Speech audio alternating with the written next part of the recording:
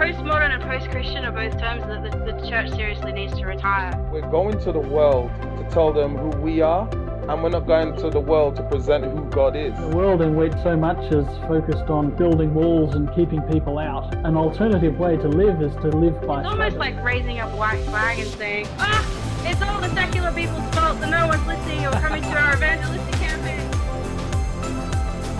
How can we redesign Adventism to be effective at reaching emerging Western culture? That's what the Story Church podcast is all about. Adventism redesigned. Hey everyone, it is Pastor Marcus here, and I want to welcome you back to another episode of the Story Church podcast. We are diving into the continuation of our present Padanar series, Deconstructing the Adventist Worship Wars. I know you guys have been eagerly waiting for the new episodes that Max and I are recording. Now, for this week, we're actually doing something a little bit different. I'm not interviewing Max on this particular episode. Instead, what Max has done is he's recorded an entire episode on his own that I'm about to play for you guys in just a few moments. Now, the reason for that is when we think about the deconstruction of the Adventist worship wars and the worship war conversation overall, part of the challenge that we face with that is that very few of us are actually musicians and actually understand music theory. And so we're fully aware that there are certainly things we've said throughout this series that have probably been difficult to grasp. And so what Max has done in this episode is he's actually included live examples of a lot of what we've been talking about: 4/4 time signatures, syncopation, rhythms and polyrhythms and all those different things. So in this episode that you are about to hear, Max is going to revisit those themes, but he's going to actually show you real examples of what this music sounds like. And as he does that, he's going to take the time to reiterate and what's the word I'm looking for? Repeat the knockdown. I don't know if that's the right phrase, but basically he's going to revisit some of those myths about music that exist within the music wars that we have been deconstructing throughout the series. And so what you get the opportunity to do in this episode is not to only revisit a lot of those really key ideas before we move into the final episodes of the series, but you actually get to revisit them with live musical examples that will hopefully enable a lot of the points that Max has made to stick a little bit better and to make a little bit more sense. So I hope you guys really enjoyed this episode. This is a really fun episode. It's absolutely incredible. And Max also takes the time to revisit with a bit more context and nuance some of the historical issues that are also at play in the worship wars, the racial issues that are at play. And remember, fundamentally, the purpose of this entire Padanar series is not merely to say, hey, these music styles that conservative Adventism has been knocking for so long are actually beautiful cultural expressions that God accepts. That's certainly a part of it. But the bigger part of it is to point out the underlying assumptions that drive the conservative angle on this conversation. Assumptions, which I insist, and Max agrees, do play out in way more than just the worship wars. They are present in so much more of our culture, and these assumptions are not only unbiblical and ungodly, but they deeply damage our ability to engage the world with the gospel, especially emerging generations, emerging Western culture. Because what we have before us in society now is a generation of people who have woken up to so many of the injustices that have defined historic European culture, right? We've woken up to the fact that the victor often writes the tale, and that there are things that our parents have assumed, and our grandparents have just taken for granted and brought into their Christianity and brought into their worldview, that new generations are sitting back and saying, I don't know, this isn't cool, and we're going to deconstruct this a little bit. And so what happens then is when we are unprepared to have that conversation, or rather said, we are continuing to perpetuate ideas as a church that are fundamentally rooted in injustice, in oppression, in elitism, in racism, and we're just perpetuating those ideas, thinking that we're promoting holiness, not only are we insulting God, not only are we insulting humanity, but we are literally strangling our ability to reach people with the true gospel, the gospel of Jesus, because we're presenting obstacles and ideas that are man-made, that are fallen, that are corrupt, that are, what's the word I'm looking for? Adulterated ideas. We're bringing them into Christianity, and then we're pretending like we're preaching holiness. And new generations, guys, they see right through that. They do not buy it because they know exactly where this stuff is coming from. And so I think we have a lot of work to do as a church to repent of how we have normalized and even pedestalized a lot of these fallen ideas, these corrupt ideas, and then in turn had the nerve to say that it's the other stuff that's corrupt and fallen, when really it's these ideas that undergird the worship wars that are in themselves the real corruption. So I hope this episode that Max recorded for you guys brings a lot of clarity with some actual real life examples, and it helps make sense of some of the complicated things that he's been describing in the previous episodes of the season. And this is going to set a really good sort of foundation for the final few episodes that we'll be recording in the coming weeks. Okay, guys, I'm going to flip it over to Max, and I'll catch you next week.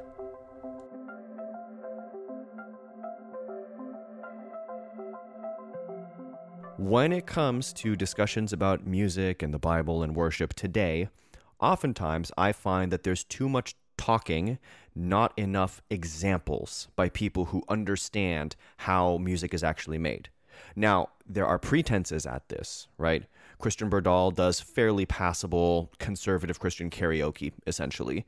But that doesn't necessarily mean he's got like a deep understanding of music or production or composition, right? Like he can do some of those things, I'm sure, but the depth of inquiry into understanding how other styles of music work isn't that great.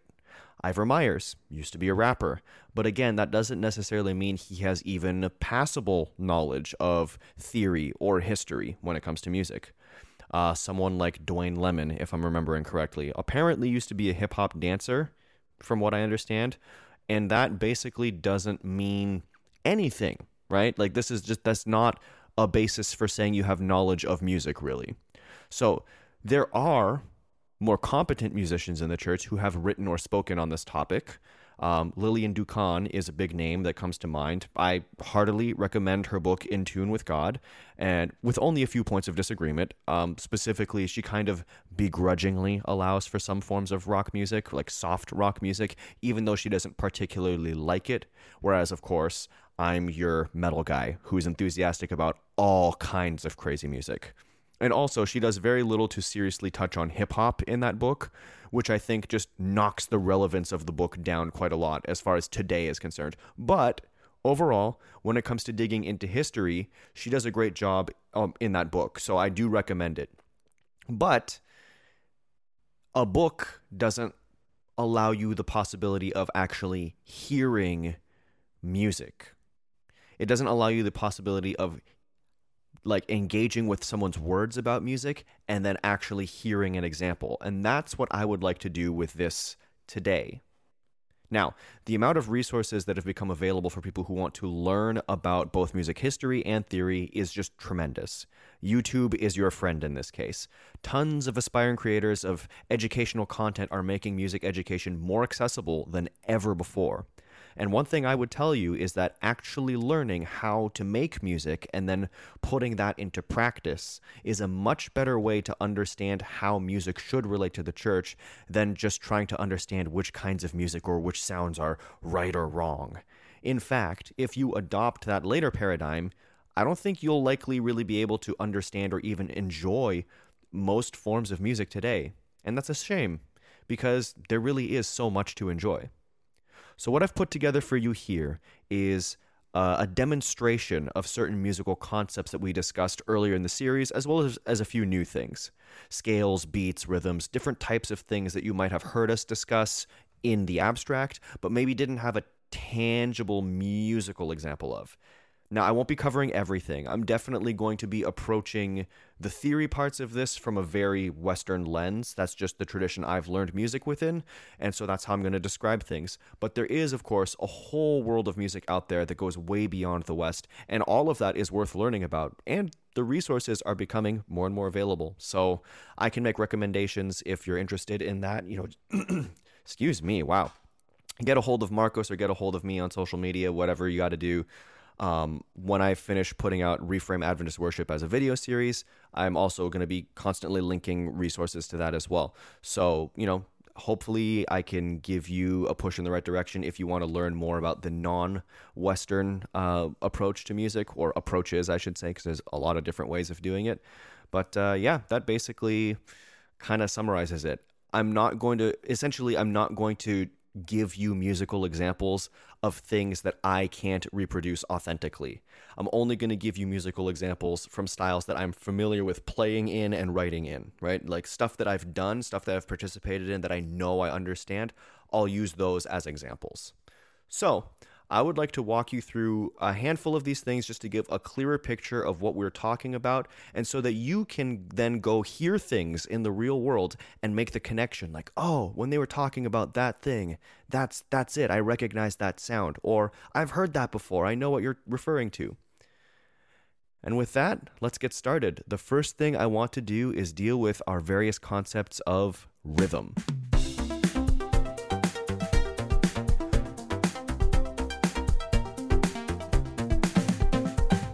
So first of all, we have the issue of rhythm. This is probably the thing that people get the most worked up about in Adventism, and especially the concept of syncopation, of course, among other things. So, what exactly is syncopation, and how is it similar to or different from things like a backbeat or a polyrhythm? So, in music, you have different time signatures.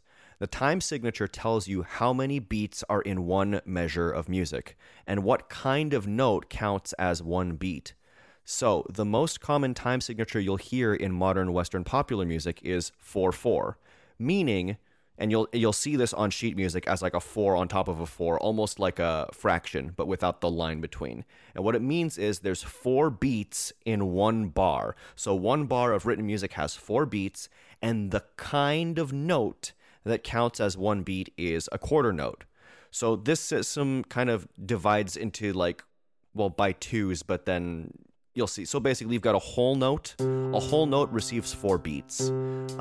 There's a half note that typically receives 2 beats. And so there's 2 half notes in a whole note, and 4 quarter notes in a whole note, or 2 quarter notes in a half note. It is like math. It's like division and fractions, right? So quarter notes, that's like 1, 2, 3, 4. Eighth notes, that would be like 1 and 2 and 3 and 4 and, right? The division of the quarters. Oh, I'm hoping that tempo isn't too fast for me to demonstrate what 16th notes are like. 16th notes would be like 1E and a 2E and a 3E and a 4E and a, or slower, 1E and a, 2E and a, 3E and a, 4E and a. So you've got essentially 4 quarter notes, each of them divided into 4 smaller 16th notes, right?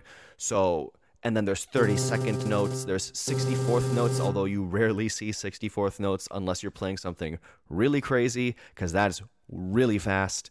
But yeah, those are the ways we divide up time and rhythm. Now, you can also have things like a dotted quarter note, so that's like slightly longer than a quarter note, or a dotted half note is slightly longer. Like you could get maybe 3 beats out of a dotted half note. That's the kind of idea. You can extend or shorten some of these things as well. But yeah, that's kind of the basics of these concepts, right? There's more to it than that, but I'll leave it at that. So let me show you first and foremost, since we're going to be getting into drums, let me show you what we call 4 on the floor. 4 on the floor is a drumming term, and if you're in a band or if you work with a lot of drummers, you'll hear them use this phrase to refer to any beat that essentially has a constant 4/4 kick pattern. Kick meaning the bass drum. Kick because you literally stomp on a pedal that then hits the drum, right? So 4 on the floor. So that's really basic, that's really simple, and there's all kinds of beats that you can build on top of that. In fact, what you do with your hands and your other foot really defines what is going on in relationship to that 4 on the floor beat. Because again, you have all of these different subdivisions, you have all of these different spaces between those quarter notes, right? The 8th notes, the 16th notes, where you can add different accents, different unexpected hits, things that are off the main beats. Now, what I've just said kind of raises a question. If there is such thing as off beats or notes that are off the main beat, then what are the on beats? What are the down beats?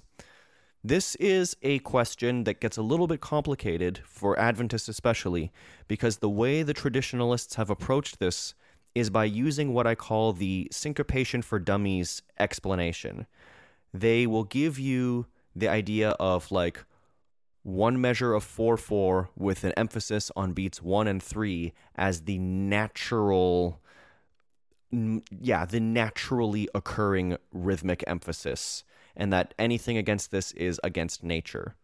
One of the big problems with this, of course, is that not all music is in 4/4 time. You can have 2/4 time, you can have 3/4 time, you can have 3/2 time, you could have 12/8 time, 7/8 time, 7/4 time, 5/4 time, 5/16 time. There's all kinds of different time signatures, and you can basically have an infinite number of beats in one bar. It's not practical. It's not particularly practical to like go over like 15. I've done like one piece of music that has a 15/8 time section in it, and I can't imagine why you would ever need to go over that. Even like yeah, it just doesn't make sense to do much more than that. But I'm sure there's some crazy like academic music out there that has done some wild stuff that I'm not aware of. But generally speaking, like you still have the range of numbers between 1 and 10 that are very commonly used, like that can be easily used in music. So the idea that there's a natural emphasis on 1 and 3 in a measure of 4/4 is a fallacious in and of itself, because that's not the only way to structure music. But the other thing that makes this argument a bit of a problem is this idea that 2 and 4, the back beats, are somehow off beats. They're not. All 4 beats, like all 4 main quarter note pulses in a bar of 4/4 time can be thought of as the strong beats. They're all very anticipated. They're all very predictable. And if you were to alternate between a kick drum and a snare drum like this, you still wouldn't necessarily think of those snare hits as like wildly unexpected. Like they're not landing in a weird place. The accent, sure, those notes are more pronounced. Those snare hits are very pronounced. They're very noticeable. But you won't lose the downbeat in this type of beat. You won't lose a sense of where 1 is. It's not that syncopated. It barely counts as syncopated. It's really only syncopated to the extent that this is an easy way to begin to explain to people who don't know what syncopation is, what the concept is like. But once you really get into it, this backbeat, rock beat type of thing, it's basically not syncopated. All right? Now, you can do all kinds of things to add syncopation to this kind of drum beat.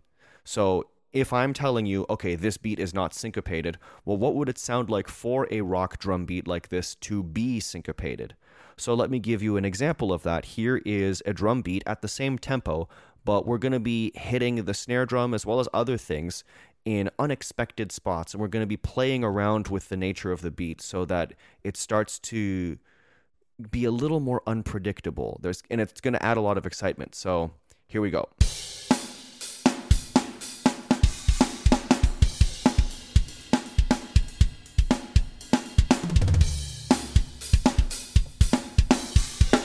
So that's an example of a drummer playing in a way that has a backbeat, but they're actually adding syncopation to it, right? You notice that wasn't necessarily predictable. There was all kinds of stuff happening that was like, ooh, that came out of nowhere. And even some of the smaller and more subtle things were like, oh, okay, the beat is still there, but there was an accent in a new place. There was an accent slightly sooner or slightly later than I was expecting. And that's the essence of what syncopation does. Interestingly, the conversation around syncopation also gets a little bit derailed because Seventh-day Adventists in particular hyper-focus on drums. One thing people don't really realize is that syncopation is a really huge part of melody. Melody, of course, is just moving through harmony with rhythm, right? Harmony is the scale. It's whatever notes you've chosen to be the notes that you're using, and you move rhythmically through those notes up and down the scale. And that's really what makes melody. Melody is just the combination of rhythm and harmony one note at a time. You can combine rhythm and harmony in ways that aren't necessarily melodic, but that gets into further territory. But when it comes to melodies being syncopated, for example, if you go on Christian Berdahl's own website, you can pretty easily find a clip of him singing the hymn, Give Me Jesus, right? In the morning when I rise. So if I were to clap, this is not going to be perfect, but if I were to clap while I was singing that on just the downbeats, you'll notice that the word I is off the beat. So, in the morning when I rise. You see how I was between those notes. So the word there's a little bit of syncopation happening in the line. In fact, if I were to sing it all straight without any rhythmic variation, it would be like, in the morning when I rise, in the morning when I rise. And there's something almost abrasive about that, right? It's kind of obnoxious. It's kind of robotic. It's almost inhuman. And that's just the thing. Syncopation is very natural. You have probably noticed that human speech does not proceed like this. We do not speak in completely even syllables. How awful would it be to speak to people if they spoke that way? That's just so, that's weird. Human speech has acceleration and deceleration to it. It has unexpected emphases. It has things that happen in different spots and pauses and restarts. There's all kinds of things that happen in human speech that give it a natural flow, that give it a very lively, living quality to it, right? You sound like a real person, not a robot. There is syncopation innate to human speech. It is a very natural phenomenon, and our singing sounds more natural, more conversational, more down to earth when we allow the rhythms to shift around a little bit, when we allow for some syncopation. So that is just a little overview on how syncopation works. Now, there is a concept that people often confuse with syncopation. Christian Berdahl tends to make this conflation a little bit in some of his material, and that's the idea of a polyrhythm.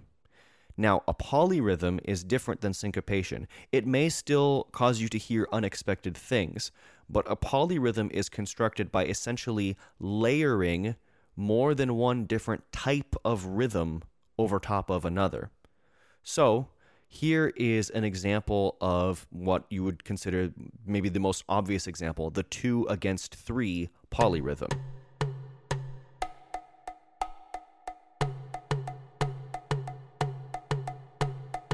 So you'll notice in this example that you've got 2 notes and 3 notes taking up the same amount of time, right?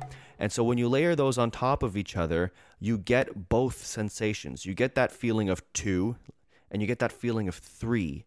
And when they're combined together, it creates a groove. It creates a feeling that is greater than just the sum of its parts.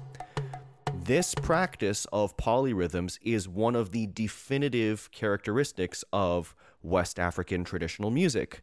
This is one of the things that was kind of unique to that mode of cultural and musical expression. And it was something that came across as novel and new to the Europeans who first made contact with those people. So in a way, and actually there's some interesting material that Adam Neely has on this. He's done a number of presentations where he actually uses synthesized bass drums to demonstrate that polyrhythms are actually not only analogous to harmony, but they're actually harmony happening at a different end of the human perceptual spectrum, which is to say, a note, if I were to sing a note, what's happening there is my vocal cords are vibrating. They're moving backwards and forwards, and the air is rushing over them, and that's what creates the sound. And in that sense, because every sound is sound waves, it's an undulation. It is literally a waveform, literally a waveform. That's what music is. All sound is rhythm, because it's a wave, right? It's up and down, up and down, and so harmony is actually just different rates of sound waves, right? Every note is a rhythm happening too quickly for the human ear to perceive it as rhythm. So you can actually take a series of bass drums and speed them up to such an absurd rate that it actually creates just a note, just a constant hum. And this is something you would have experienced if you've ever turned on a blender or a fan or a lawnmower. Like if you've been mowing the lawn and then suddenly you tip the lawnmower up and it's meeting less resistance, it starts to spin slightly faster because there's no grass that it's hitting. And because it's spinning faster, the note will go up. You can try that sometime. But yeah, or I think if you've got a blender and you're blending something and then you put it to a faster setting, the noise will turn into it'll go higher, right? You've probably experienced that before. Because pitch, musical pitch, a tone, is rhythm. And so what's fascinating to me is that in the classical traditions in Europe, harmony kind of became like the thing that was really being explored, right? European classical music just went deep on harmony. What's interesting is that the West African music tradition went deep on not just rhythms, but polyrhythms, which interestingly is just harmony at a different extreme of the human ability to perceive sound. Polyrhythm is harmony of different rhythms, which itself, if you speed it up fast enough, is just harmony, which I think is fascinating. I'd like to give you another example of polyrhythms. This is in a time signature that I personally find absolutely fascinating. It's 12/8 time. The reason that 12/8 time is so interesting is because 12 is divisible by 3 and by 4. And so you can have feelings of 3 and feelings of 4 and feelings of 12 and feelings of 2 and feelings of 6 all happening within one measure of this type of music or across multiple measures. It's very, very fascinating to me. So I would like to give you a brief musical example of what it's like to experience all of these different types of rhythms in 12/8 time.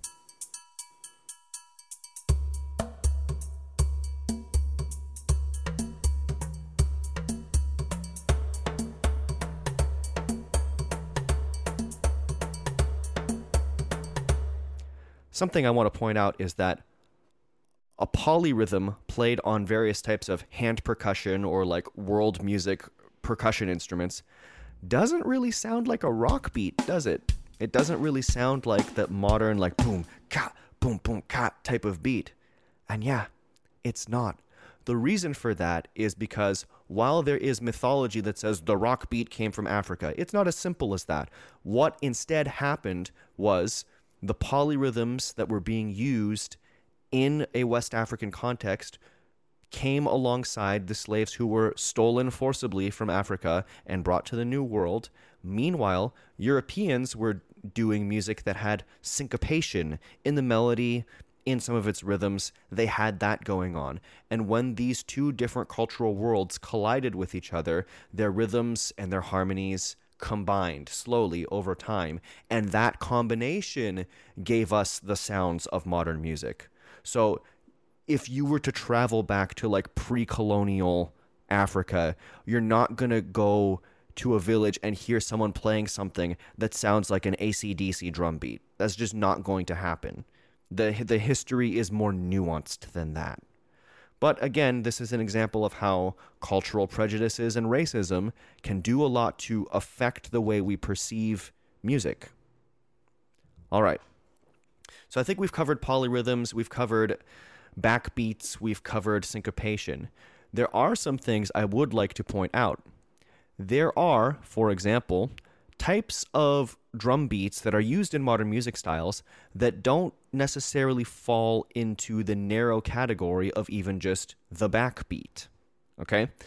So this is something that comes up in some of Ivor Meyer's presentations, where he'll say this backbeat, the emphasis on 2 and 4, is the basis of like all hip-hop, rock, funk, R&B. Everything modern is based on that backbeat. This is false. That beat isn't even the basis of all rock music, and I'll show you a little bit of that in a second. But interestingly, something that's worth mentioning is that having the snare placed on beats 2 and 4 is not necessarily to make beats 2 and 4 the emphasized or accented beats. The way you play the other beats in the measure can actually make them more pronounced than the backbeat. The best example of this is what happens in funk music. In funk drumming, especially in the style that was kind of pioneered by the likes of James Brown, what you'll have is a drummer who opens up the hi-hat. If you don't know what that is, have you ever seen a drummer and there's that one little stack of cymbals where there's one upside down on the bottom and there's one on the top of it, and it seems like it can move up and down with a pedal? That's the hi-hat. And what they would do is hit it open on the first beat and then close it suddenly by the time you get to the second beat. So, and you hit the kick drum at the same time. And then otherwise you're playing a normal beat. Describing it is silly when I could just show you it sounds like this. So whereas your typical rock beat would be more like the emphasis is just on that 2 and 4 snare hit, and the one hit is just there to be there and remind you where the start of the bar is, what's happening in funk is an emphasis on the 1, an emphasis on the downbeat, even though the backbeat is present. And so that's what gives funk part of its characteristic funky feeling. That's what makes you dance, the downbeat. The thing that makes you dance in funk is not necessarily syncopated. Although I guess the guitars are probably doing some crazy syncopations. Like this.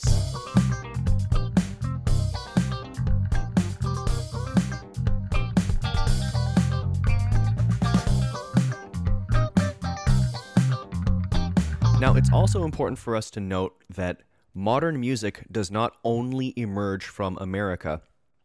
I often find that people kind of overstate this case. Not all modern music comes from an American mode of expression. The Caribbean and South America are also extraordinarily important when it comes to this. South and Central America are big contributors to modern music. When it comes to styles like soca, dancehall, calypso, other Caribbean genres, there is another type of beat that's used that doesn't fall into the description, admittedly the very American-centric description that someone like Ivor Myers would give about what modern drumming sounds like.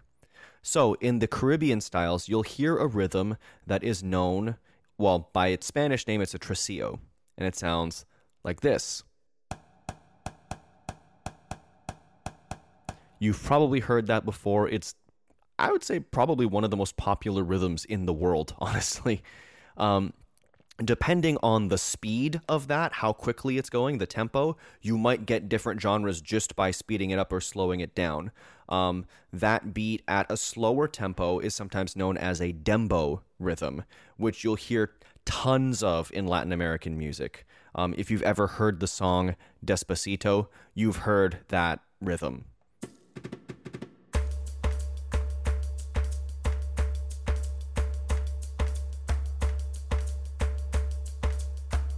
And if I'm not mistaken, Haitian compa music tends to be similarly slow like that and use that rhythm.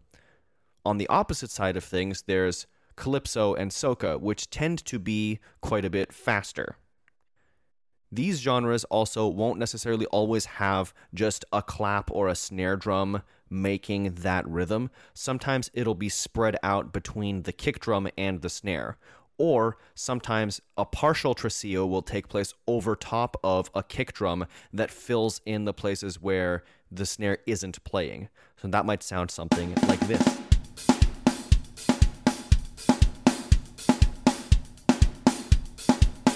So what you've got there is 4 on the floor with a partial tresillo over top of it, and in the places where the snare doesn't hit, the kick is filling in the parts that are missing, right?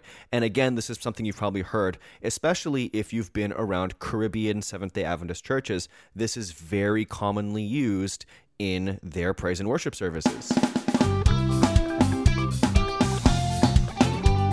Now, it doesn't necessarily have to be distributed like that between the kick and the snare. In a genre like dance hall, for example, you could have more of an emphasis on the kick drum and fewer snare hits, and a more strict adherence to just those 3 notes. And that might sound something like this.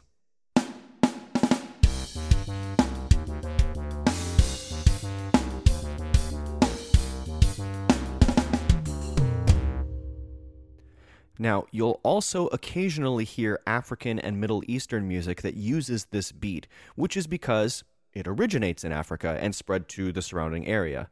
But this rhythm is basically a short form of what is known in some parts of the world as the son clave, which is even more common in African music, especially West African styles, or anything that's been influenced by Nigerian Afro-pop music today. Of course, the name clave is Western, and that's the way it's referred to in, various Latin American genres that also use it because they got it from enslaved Africans who were brought to the New World. But, depending on where you go and which variation of this rhythm you use, there's going to be a ton of different ways that people refer to this rhythm, and I'm by no means an expert on all of them. So I'm just going to use clave because that's how it's come to be used in Western parlance. But when you hear it, you'll recognize that this is just all over music from many different parts of the Southern Hemisphere. So, yeah. This particular variation, the son clave, is used in tons of music, and like I said, especially has been popularized with the rise of the genre known as Afro beats with an S, which is essentially like a modern hip-hop influenced version of like Nigerian and otherwise West African pop music. So that sounds approximately like this.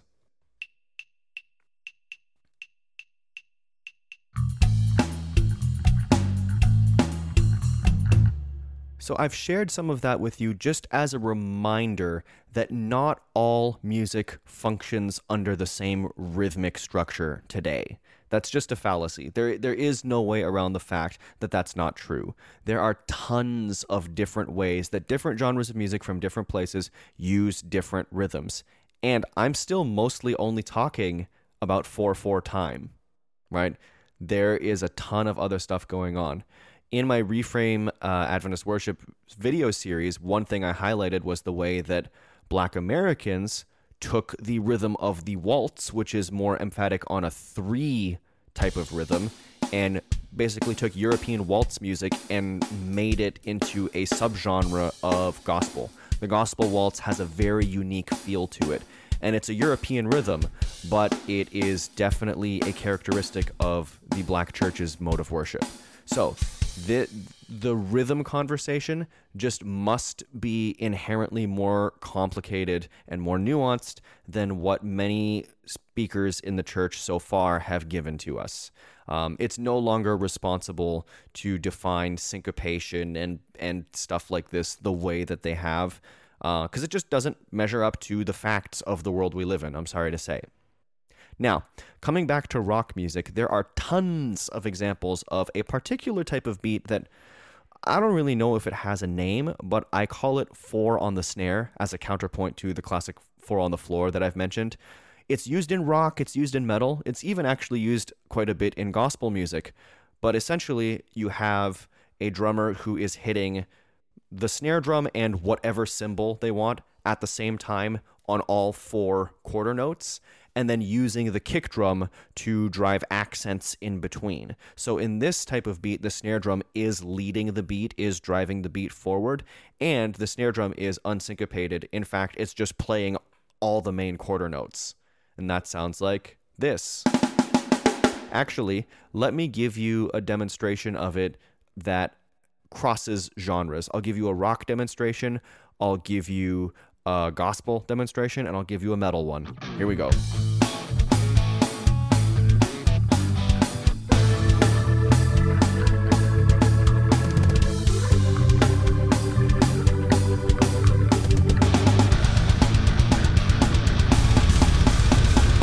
This idea of a high energy, downbeat centric drumming style gets really, really crazy in metal, as you might have noticed from that last example.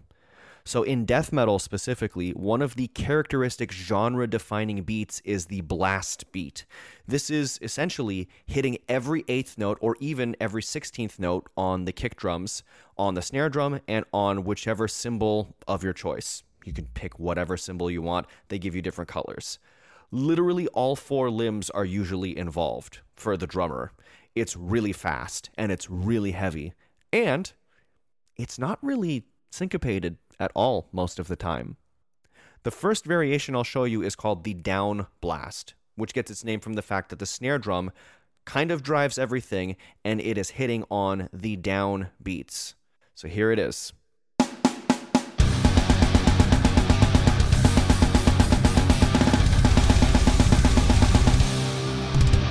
The second variation of the blast beat is what's called the traditional blast. Here, the snare drum is actually on the offbeats. It's on the ands or even the e and like the offbeat 16th note spaces between quarter notes. But because the snare is played so quickly, the drummer typically can't actually hit the snare drum very hard. It's more of a flavor. It's more of a color in between the kick drums and cymbals, which are now driving the beat forward.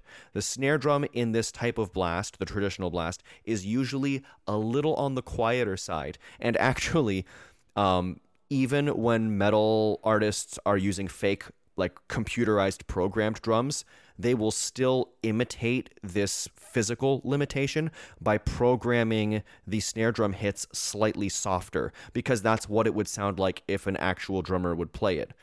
Now, overall, this version of the blast beat sounds really, really frantic, and it sounds like this.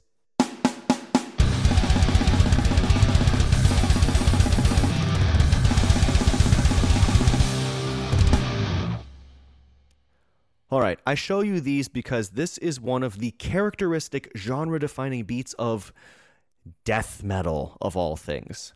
It's a downbeat-focused groove.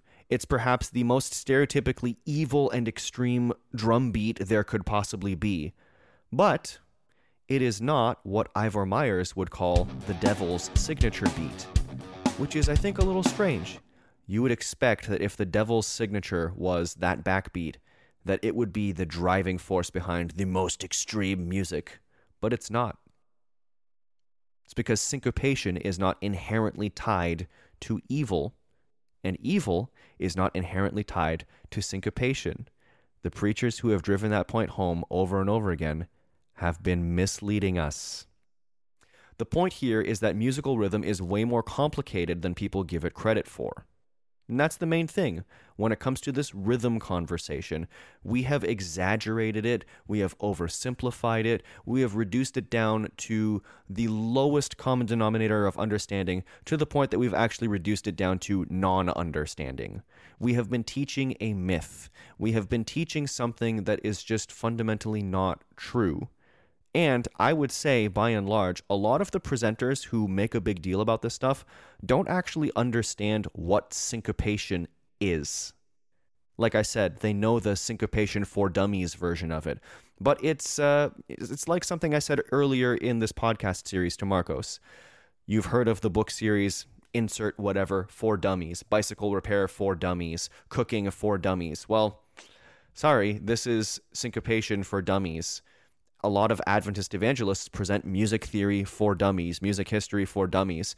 It is an oversimplified version that's meant to get you introduced to it, but it's not meant to be used as a basis, or at least shouldn't be used as a basis for a deep understanding of the topic.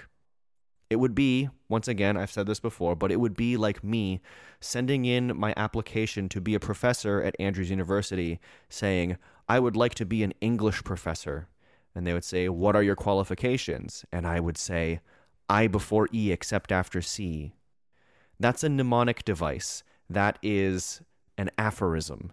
That is something that is meant to be helpful to memorize a general rule that doesn't actually always apply. And in fact, really isn't a rule if you actually understand the way the English language and the way English grammar works. It is beyond unacceptable for Adventist evangelists and speakers to perpetuate the syncopation myth anymore. It's done, it's gone, it's over. It is no longer an acceptable point. I mean, it was never an acceptable point. But I think we're at a point now where people need to be actively ejected from the pulpit when they say it, because it just means that they intend to not research or understand the concepts they're presenting before they get up in the pulpit. And I personally think that's wildly unacceptable. So now, when you hear the syncopation myth or any weird Adventist mythology about how rhythm works, you'll know better. All right, so now I would just like to take some time to talk a little bit about harmony. Now, while Adventism has hyperfixated on rhythm as the place where Satan most readily influences music, other communities have fixated on other things. For example, there is a long-standing myth that the tritone, either a fifth that has been flatted, or a fourth that has been augmented or sharpened, is the devil's interval, so-called. And the idea is that it traditionally is so evil and so connected to the occult that the Catholic Church banned it in the Middle Ages. This whole story is repeated all the time, often even by music teachers, unfortunately. But if you know Adam Neely, the music YouTuber, he has done enough research on this to demonstrate pretty undeniably that this is a myth. A myth that grew out of, first, a joke among classical musicians, as well as an arms race to grab onto evil mythology by heavy metal bands much later. So, here is an example of how a heavy metal band might interpret the sound of a tritone as being evil.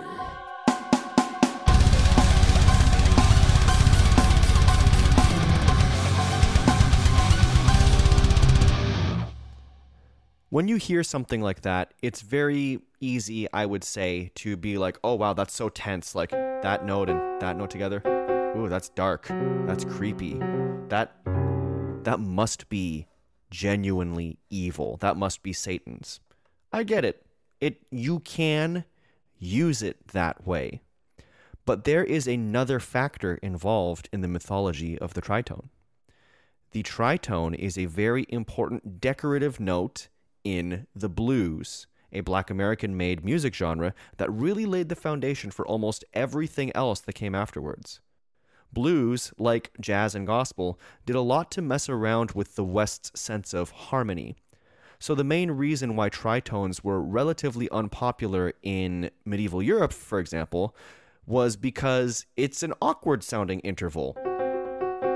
It would be kind of hard for two people to sing that in tune with each other. Certainly a lot harder than this, or this, right? Or this. All of those are very consonant. They sound nice together, but this has a lot of tension. It feels unresolved. It feels like it wants to go and resolve that way, right? So the dissonance and unrest is the reason why a lot of composers would stay away from it, just because it wasn't always easy to integrate into music. It was purely a practical concern. But blues and gospel music came along and they did something different with the tritone. A lot of it had to do with the way that Black people were singing, but a lot of it also translated very easily to guitar. Essentially, When composing or improvising melodies, black musicians would use a note that was slightly flatter than the third of a major scale, or the fifth of a minor scale, or it could be a raised note. It's probably easier to just demonstrate, so listen to these two pairs of examples and note which one sounds bluesier. Number 1. So first, listen to this.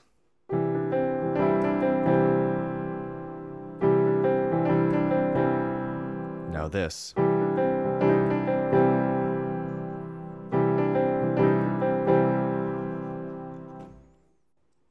And here's an example in the context of a minor key.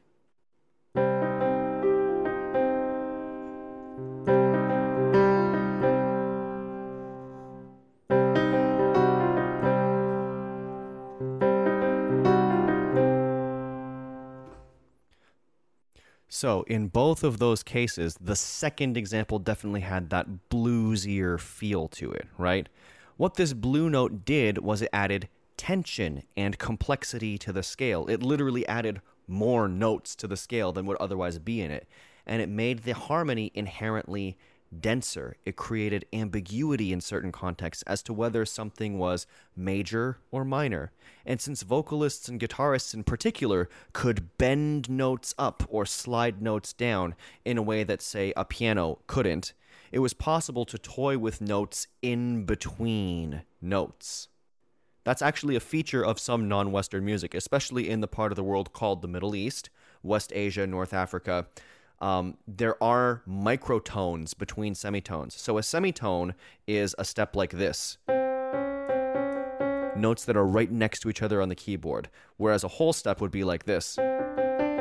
So a whole step here is like C to D, right? That would be a white note to a white note on the piano, typically, if you leave out what's going on between E and F and B and C. But, you know, C, D, C, D. That's a whole step. This is a half step.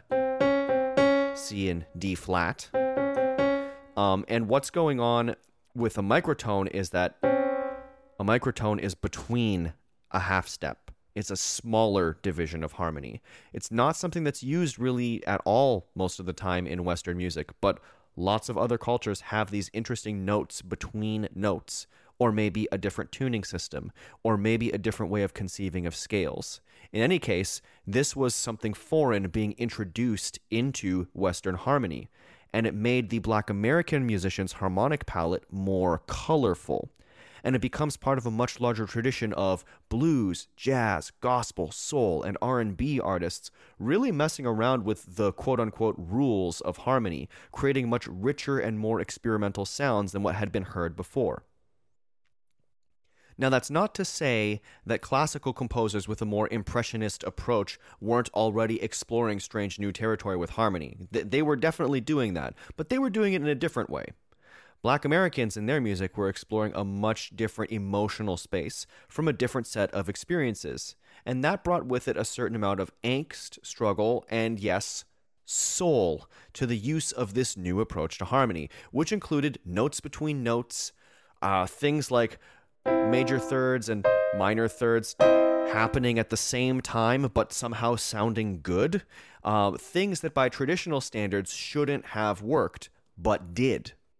Unfortunately, because American society was deeply prejudiced against black people, the mythology that had started out as a kind of joke among classical musicians, the joke of the evil tritone, turned into actual stereotyping legends about blues musicians.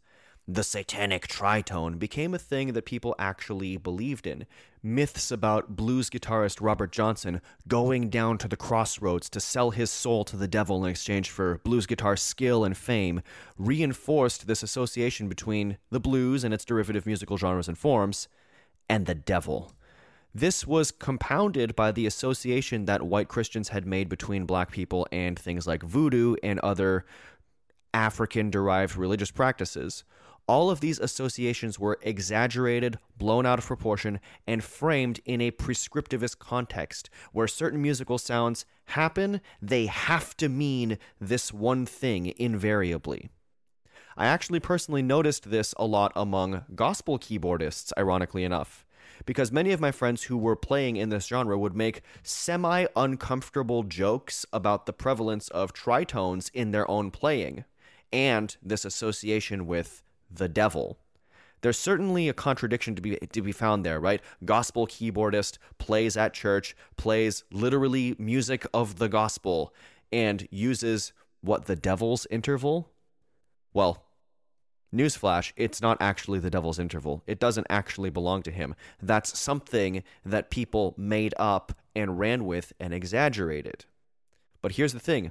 American gospel music and folk music, whether white or black, is already full of dominant seventh chords, which, if you're familiar, have a tritone contained within them between the third and the seventh notes of the chord. So if you take something like this, a C dominant seventh chord, where you have C, which is the root, E, the third, G, the fifth, and B flat, the seventh. Nice sounding chord. You've heard chords like that plenty of times before, I'm sure.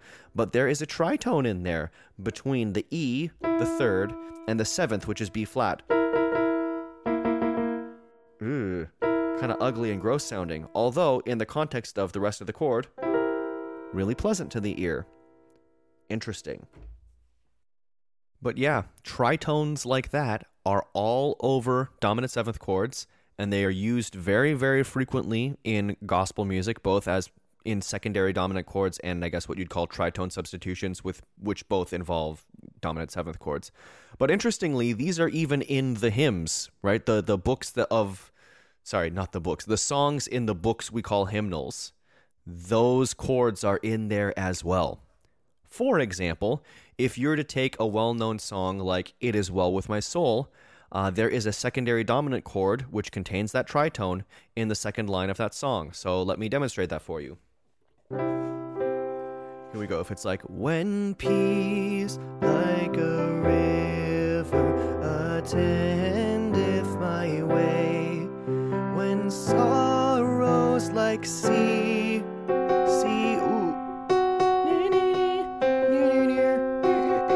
tritone, sea billows roll. So that D dominant seventh chord there has a tritone between the notes C and F sharp.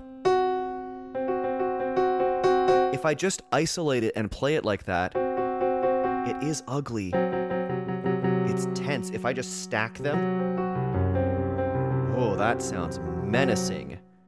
But that is in there in the context of sea billows roll. And this is one of those spots in that hymn when you hear people perform it that some people will either cut the end of that line short and just go straight into the next one, like sea billows roll, whatever. Or if they want to hold it out longer, if they're doing like a more strict rhythm, they'll go sea billows roll. And they'll add another tritone, another dominant seventh chord in there. This time you've got your F and your B. Again, that's such an abrasive sound on its own, but that's so pretty in a different context, right? So this is something that you've probably heard a bunch of times, and it's fascinating that this sound and this sound, it's fascinating to me that that has so much mythology of the devil around it at the same time that it is being used without question in Christian hymns. And it's funny to me to have to point that out to people. But I think it's a good example of how mythology can just spread when people don't know what they're talking about. So, is the tritone in these songs satanic? Of course not.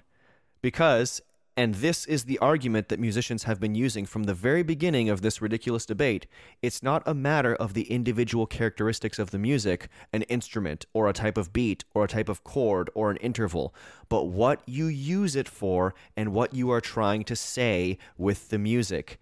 It all comes back to that tried and true argument, which has been true from the very beginning.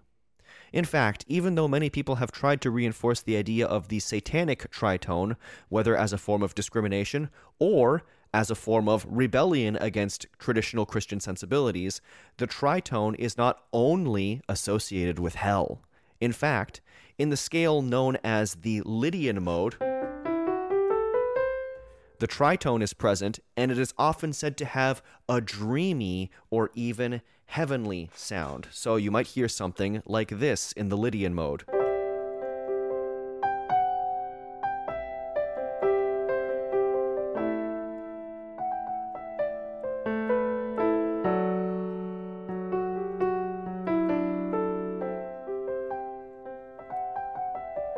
I'm just making stuff up here, but you get the feeling. And that's so pretty, right? But tritone, ugly, evil, devil, demon, but it's not. It's just context. It's how you use it. And the same sound can mean different things in the way that it is applied. That C and F sharp tritone, it's telling a different story. And just so that I don't leave you feeling prejudiced against the metal example where I use those two notes, let's reprise that metal tritone theme I've been using, but let's play it now in the context of a Lydian mode thing.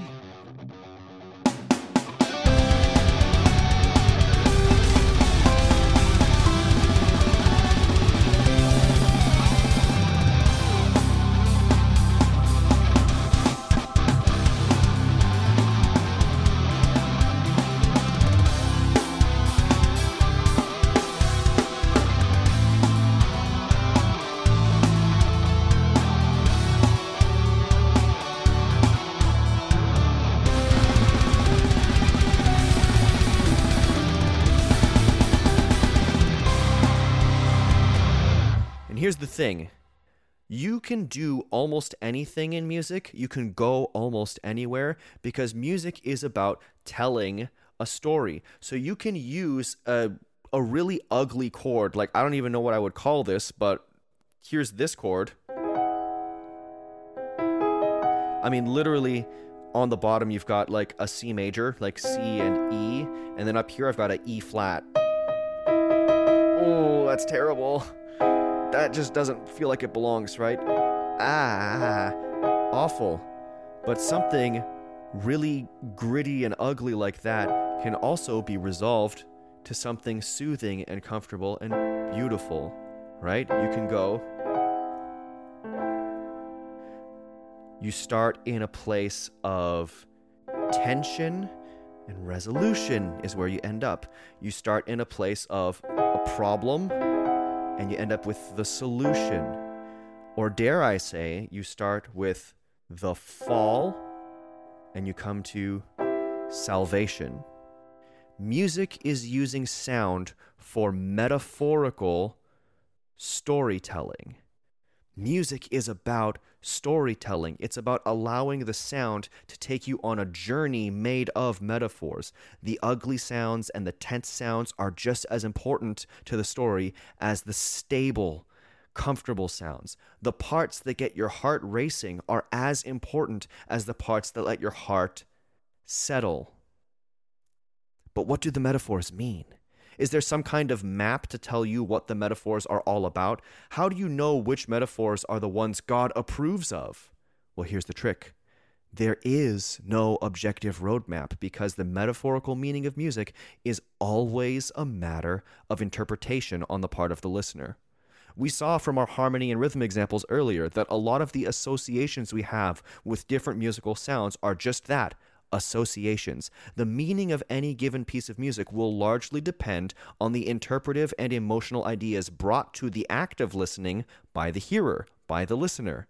You never just passively hear music. You are always interpreting it. Sure, a shallow act of barely listening to the background music at an event isn't really active interpretation, but you are still choosing to interpret the music as, say, less important than the conversation you're having with someone.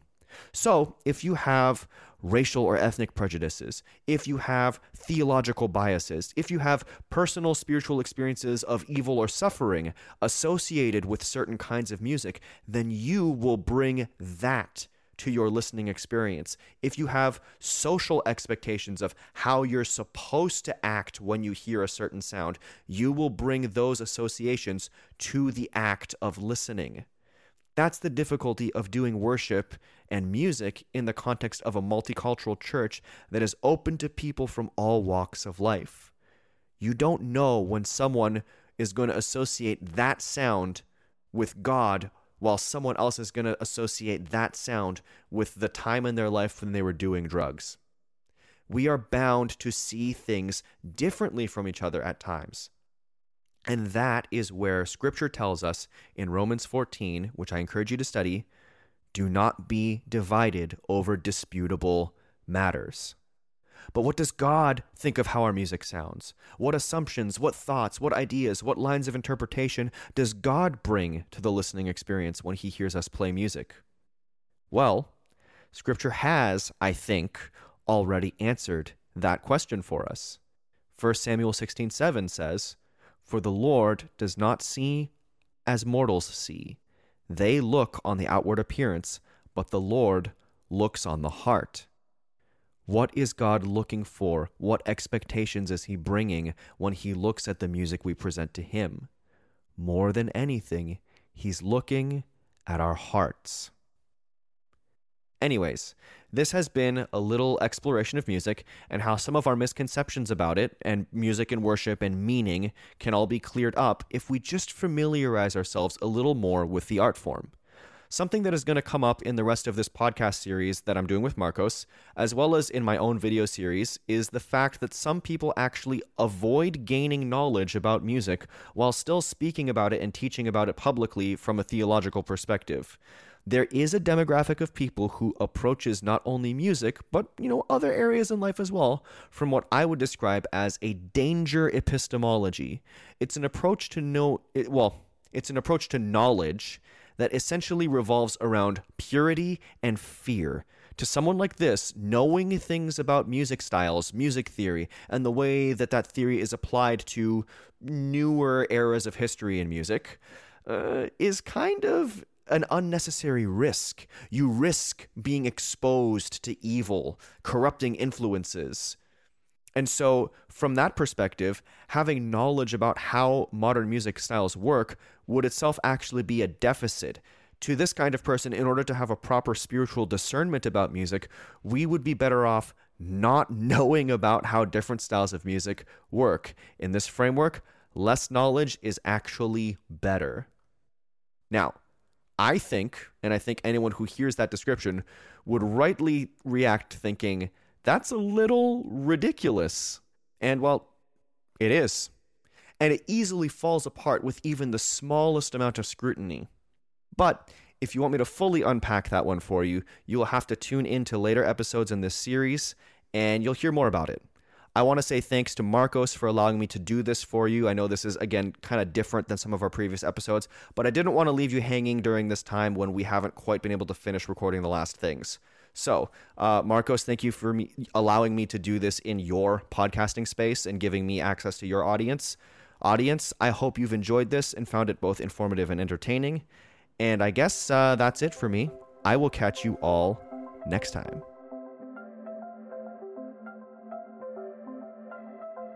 That's it for today, everyone. We are out of time, so make sure you keep tuning in.